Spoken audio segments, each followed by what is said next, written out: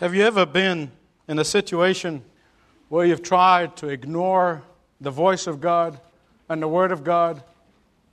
You see, most Christians do not deliberately, openly, defiantly disobey God. There are some who do, but there are very few. There are very few who would say, God, I know what you want me to do, and I'm not going to do it. There are very few of those. I think most Christians basically turn a deaf ear to what God is saying to them if they don't like what God is saying. Most Christians pretend they're not hearing God even though He'll be talking to them. Most Christians, they try to pretend that they do not understand the Scripture when they know it is applying specifically to the situation they're in. I know what that is because I've been there. And I pray that if you have never been there, that you never will be. I pray, that's my prayer for you, that if you've never experienced that you would never experience it. You know what I'm talking about? I'm talking about being in a situation when you knew clearly what the Word of God is saying, but because you don't like it, you pretend you're not hearing. You pretend that you're not listening. Only those of us who have been there know the consequences of turning a deaf ear to the voice of God and the Word of God. To some, of course, these consequences may not surface for a long, long time, but make no mistake about it, surfacing it will. Only those of us who have been there know the overwhelming grace of God when we repent and turn to Him and walk on the road to obedience and make good on our vows to the Lord. Maybe there's somebody who's listening to me who is adamant about doing his thing or doing her thing and not listening to the voice of God. And God has been sending you one signal after another, one prodding after another, one voice after another, one warning after another, including this one. And God is patiently waiting for your response. Maybe there's somebody who's listening to me who's toying with the thought of flirting with sin and testing the patience of God and convince themselves and deceive themselves that it's okay to take shortcuts. Let me tell you about shortcuts. They may look good, but they are, at the end of them, there is pain and there's agony. Shortcuts are not very good. In fact, I heard about this young man, a young businessman who just started working in the city, and he was catching a train from far away suburbia to the city, and he was running late, so he trotted up to a farmer, and he asked him, he said, "Say, do you mind if I take a shortcut through your farm? I want to catch the 6:45. The farmer looked at him and said, "That's all right, young fella. Go ahead. But if my bull sees you, you will catch the 6:15. Francis Thompson, the British poet, understood God's undaunting pursuit for His children.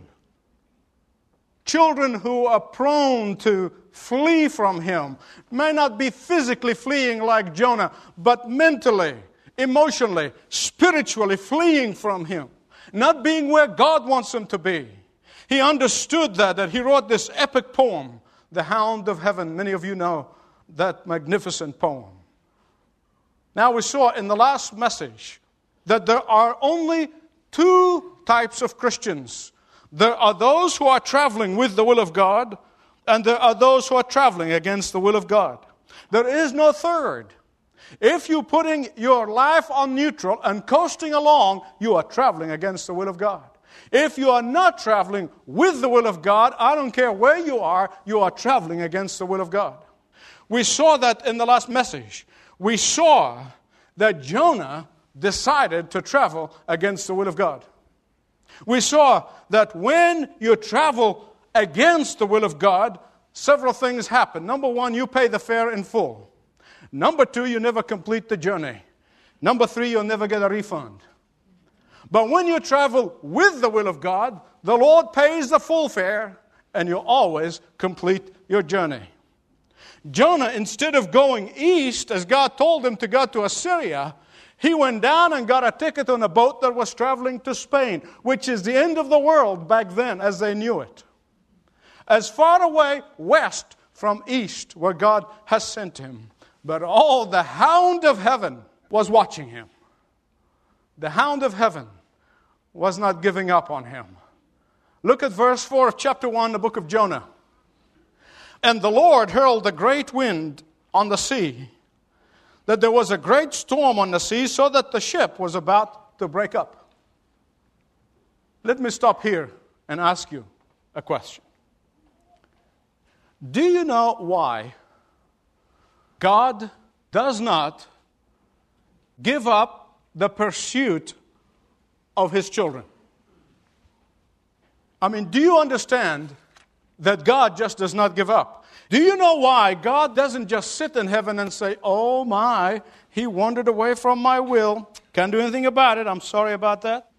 Oh my, she just decided to go her own way. Can't help it. Sorry. Well, he went against my word. She went against my word. I'm dumping them. I'm going to get somebody else. Do you know why God doesn't do it? Let me give you a hint. Before you answer the question to yourself, I'll give you some hints. I can tell you on the authority of the Word of God from Genesis to Revelation that God never dumps His own. God never lets a true Christian loses his or her salvation. Never. God never lets one of His own sheep fall into the abyss. Never. In fact, in John chapter 6, verse 39, Jesus said, those whom the Father has given me, of them I will lose none. None, not one of the Lord's inheritance will ever be lost.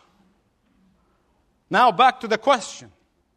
Since I've given you the hint, why does God pursue His children? Let me tell you something. If God is not pursuing you, and you're living for self, and living for yourself, chances are you're not a child of God. And you need to become a child of God today.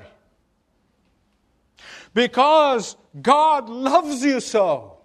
Because He loves you so much. Because His love is indescribable. Because His love has no end.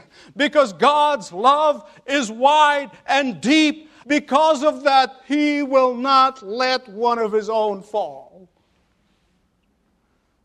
You know, through the years, I have sat with many a loving spouse when one spouse in blind selfishness wanted out of the marriage, and the loving spouse is unwilling to let go. But ultimately, they do not know, and they cannot, and they have no power to hold on. They must let go. They have no other option. But it is not so with God. Listen to me. It is not so with God, because He has all power in heaven and earth, because He has all might and power. He will not let you go until you obey. You're going to bring yourself a lot of pain, a lot of heartache, and a lot of grief, and a lot of suffering. Not just for yourself, but those around you. When you're living in disobedience, when you're living indifferent to the voice of God and the Word of God. And there's no clearer explanation of that love of God that will not let go like it is here in the book of Jonah. Listen, the pagan sailors were terrified of the storm. They were terrified. Well, obviously, this was unlike any storm they've ever experienced in all the years of crossing the Mediterranean. I mean, they've been going back and forth and back and forth. These are experienced sailors. They know the Mediterranean basin backward and forward. This was like nothing else. But let me tell you something. Pagans in general are fearful of the natural phenomena. You know why? Because to them, nature is God, and when the gods are angry, there is no higher power, because they do not know the one who made nature. They can't go to Him, and therefore they are terrified at nature. Where was Jonah during this mess? Where was Jonah during this storm? Where is Jonah when the boat is about to break in two? Well, verse 5, it tells you exactly where he was. Jonah had gone below into the hold of the ship and lay down and went to sleep. Please hear me right. Jonah does not only represent the individual Christian who is asleep in the midst of spiritual turmoil, but he represents the church of Jesus Christ that has gone to sleep while the world is in wholesale departure from the faith. Let me tell you what most of you already know. That it was when the church went to sleep, that is precisely when the forces of evil began to conspire and take over across the land. When the church went to sleep, abortion on demand became the law of the land. When the church went to sleep, God and prayers were kicked out of school and were replaced with guns and condoms. When the church of Jesus Christ went to sleep, drugs become rampant. When the church of Jesus Christ went to sleep, we are only one step, one vote away from homosexuality not just becoming the law of the land and forced upon us, but forced upon our children. Wake up, because the time is nigh. What a wonderful, wonderful sight. Jonah down, snoring. Man, you say, isn't he peaceful? Be careful of false peace. Be very careful of false peace. It can be very deceiving. It can be extremely deceiving. Jonah was snoring so loud that he cannot hear the raging winds on deck above. So many are asleep right now in the midst of a raging storm, and they are being lulled by smooth-talking politicians who quote the Bible and hobnob with evangelicals. Let me tell you something. So many of us are deceived with this because we think that if we see a politician going into church with big black Bible in his hand, that means he really knows the Lord. The Bible said you know them by their fruit and you'll know them by their legislation.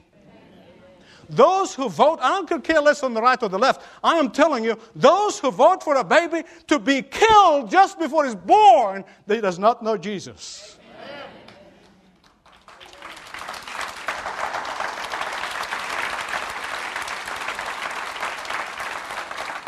So many evangelicals are deceived that it breaks my heart. It really does, and I know it breaks the heart of so many of you. That they've been taken in, and they talk about forgiveness. That's not our business. God is the one in the forgiveness business. We forgive those who are dear and near to us. But I want to tell you something. It is how a person lives, how a person votes, how a person does, and how a person commits. What principles a person lives by is what tell you whether the person knows Jesus or not. You've heard me say it before, and you will hear me say it again, and I will never get tired of it. Let me tell you something. Our problem is not corrupt politicians from the right or the left, but our problem is an apathetic, indifferent, disobedient Christian. Be careful of false peace. It could be just the sound of your snoring that is drowning the noise of the brewing storm. These pagan sailors did everything they know to do. They did everything right. They dumped cargo overboard. They used logic. They used nautical science. They used common sense. They did everything they could. But listen to me. Here the problem was not the pagan sailors. The problem was the disobedient, indifferent man of God. The problem was a man of God who is drugged with indifference. The problem was a man of God who was oblivious to the Word of God. The problem was a man of God who puts himself ahead and above the Word of God. I want you to notice several things, several ironies in this passage. There are 3 in number.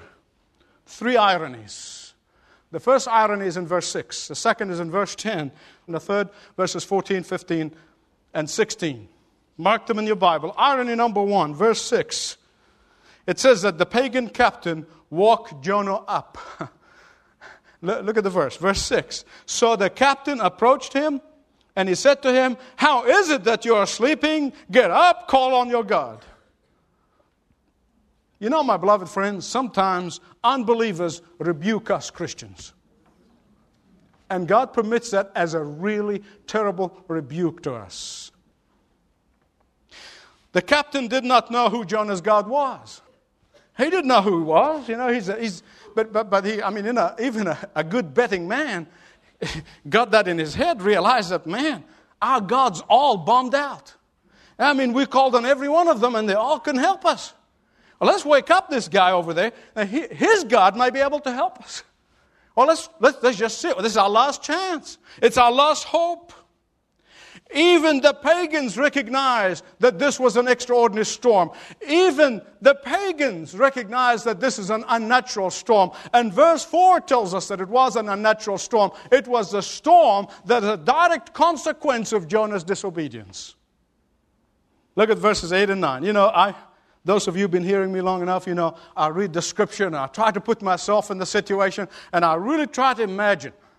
Try to imagine that conversation. You know, when they woke him up and he comes up, you know, kind of sleepy-eyed, and he looks up there, whoa, you know, the storm just about to toss him over, and they began to yell at him. I don't think they were talking gently to him. They were absolutely panicking.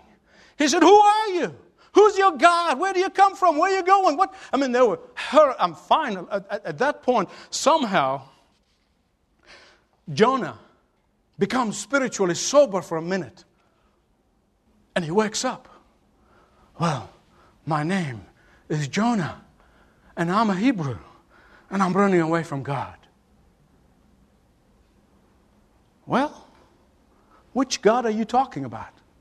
On this shipping business, we carry a lot of cargo, and we bring a lot of gods in and out of this area. And we just carried 5 Baals and brought them into Lebanon. And we had Ashtar and Ashtoreths and Dagons, and we carried a whole bunch of those into Gaza not so long ago. Now, which God is that? And Jonah says, now, wait a minute, guys. You don't understand. You don't understand. The God that I worship is the God of the universe. The God that I worship is the God who made the sun and the moon and the stars. The God that I worship is the God who made the land and the sea. The God that I worship is the God who sees all things. That the God I worship is the God of power and might. Not those of these Mickey Mouse gods of yours. I didn't know Mickey Mouse back then. I mean, you can imagine, can't you? Their jaws drop and their eyes became wide as saucers. And they looked at him and they said, well, you got a battle in your hand, big boy. Try to run away from such a God? What an idiot you are. You telling us that you worship this type of God and you're running away from Him? And we can run from ours because ours, we make them and we just put them together and, you know. But your God, you're running away from this type of God? That is crazy. Can you imagine? Can you imagine the reaction? How can you run away from such a God? How can you run away? In fact, verse 10, you're going to find the second irony. The first irony we saw, that was the pagan captain waking him up from his slumber. Second irony, verse 10, the pagan sailors were terrified of Jonah's God. The pagan sailors were fearing the God of Jonah more than Jonah.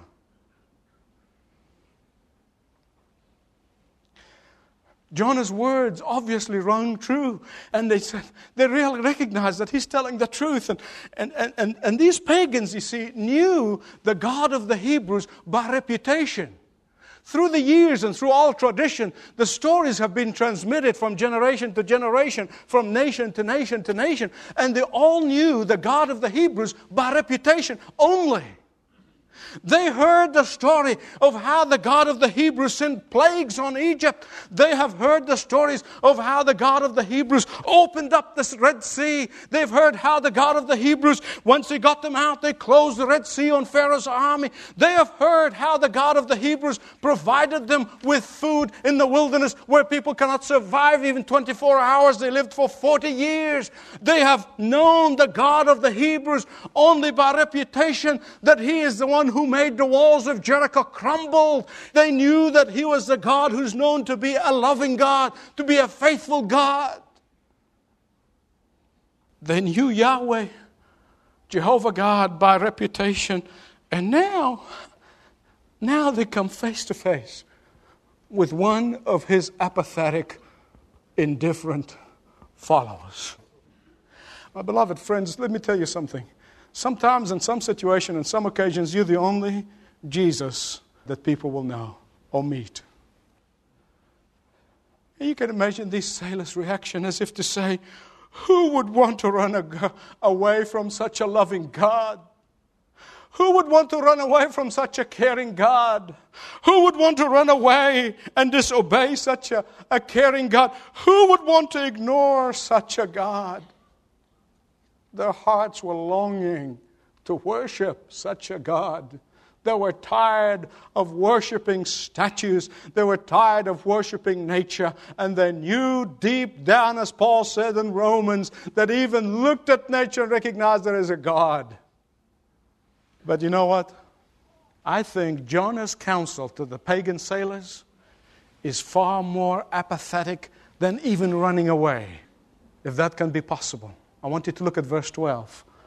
It is pathetic, the response that Jonah and the counsel that he gave them. But you know what? I got to tell you, I'm not standing here condemning Jonah. I really am not. I'm trying to learn from him. He could have said, I know the answer.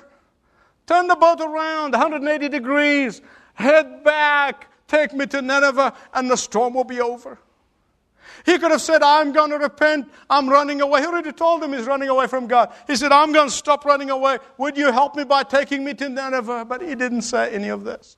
He could have said, I repent, Lord God. Please stop the storm. I'm going to Nineveh. But he didn't. You know what verse 12 is saying? Verse 12 is saying that here's what Jonah is saying. He's saying, I would rather die than do the will of God. I would rather die than obey. That's what he's saying. Do you know that some Christians are so stubborn, so hard-hearted, that they actually would rather die than do what God wants them to do? Some of you might be asking right now, is that really possible? Is it really possible for a Christian to become so deaf and so hardened of heart that he prefers or she prefers death than obeying and doing the will of God in the Word of God? I wish I could say to you the answer is no. But unfortunately the answer is yes. Sin can deceive to the point of death. And what I want to ask you today, have you deceived yourself so stubbornly, even to the point of death, because you don't want to do what God wants you to do? In the 50s, Bishop Pike was the first bishop who led the Episcopal Church into the current condition of apostasy and unbelief, by being the first bishop who openly questions the virgin birth and questions the authority and the authenticity of the Scripture. And at the end of his life, he became alcoholic. He had 3 marriages. One of his sons committed suicide, and then he himself drifted into the occult and claimed that he made contact with his dead son through a Philadelphia medium by the name of Arthur Ford. And then ultimately he died on the Judean hills in 1969, supposedly researching a book that he said was going to be sensational about the historicity of the real historic Jesus. Let me tell you something. Pike's story may be an extreme. And it's a tragic, not only for himself, but for his family and all around him, and even the church that he misled. But let me tell you something. Sin can blind me in the same way. It can blind you in the same way. Unless you constantly cleanse before God and walking at the very center of the will of God, we're all prone to wander from the God we love. My beloved friends, disregard for the Word of God and the will of God in our lives has its consequences. The third and the final irony is this. Verses 14, 15, and 16. The first irony, little remind you, is found in verse 6. The pagan captain woke Jonah up from his slumber. The second irony is in verse 10. The pagan sailors feared God. And the third irony is these pagan sailors cried to God and believed in God. Isn't that amazing? Here's Jonah running away from the face of God because he did not want to see the heathen converted. And God converts the heathen on his runaway boat. Someone said that non-Christians never looked better than when they are compared with some Christians. Certainly, this is true in this case. I mean, just think with me. The Jewish people, God's people, Jesus' own people cried out for His blood. Pagan Pontius Pilate says, no. This is a righteous man. Jonah said, throw me overboard. And they said, no, we don't want to sin against God. Can you imagine the spiritual sensitivity of the pagans compared with the man of God who's called by God to be a prophet of God? Every one of us in the New Testament is a prophet. We are a kingdom of priests and prophets because we have the prophetic word of God with us. And throughout history, we see God's people to be more blinded than unbelievers. It would take me time to tell you some examples in history. Here's John running to the end of the earth because he doesn't want to see converted people. God gives them to him right there on the boat.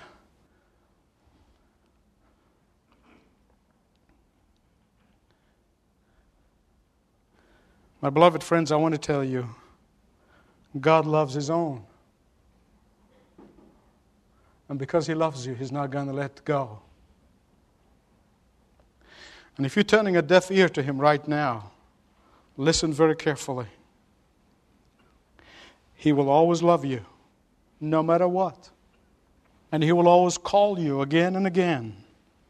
In fact, Paul told the Corinthians there were some among them in that church who were so disobedient, who consistently lived in disobedience and refused to repent, that Paul said to them, he said, because God loves you so much and because He eternally saved you, He's going to take your life in order to save your soul. Don't get to that point. Don't get to that point. And that is why God welcomes a repentant sinner. He welcomes them with open arms. He loves you. He wants you to come back. And that is why He longs to see you make a difference in the world. And that is why God said that I stand on the door of your heart and knock, and knock, and knock until you open. And when you open, I'm going to come in. I bring you joy, forgiveness, and peace. Shall we pray? Precious God, in your Son Jesus, you loved us so much to the point that I don't even understand or comprehend the depth of that love. The love that will not let go. Lord, I lift up to you everyone who is turning a deaf ear to your voice today. They would hear not my voice, but the voice of the Holy Spirit. Father, I lift up to you every indifferent, every coasting Christian. Oh God, I pray that even in these last days, that we would invest ourselves in your service. Father, protect us from deception. The worst of all is self-deception. That, oh God, we may travel with your will and in your will. For I pray that in Jesus' name. Thanks for listening to this message from Dr. Michael Youssef, recently featured on Leading the Way. If you'd like to know more about us, please visit ltw.org. That's ltw.org.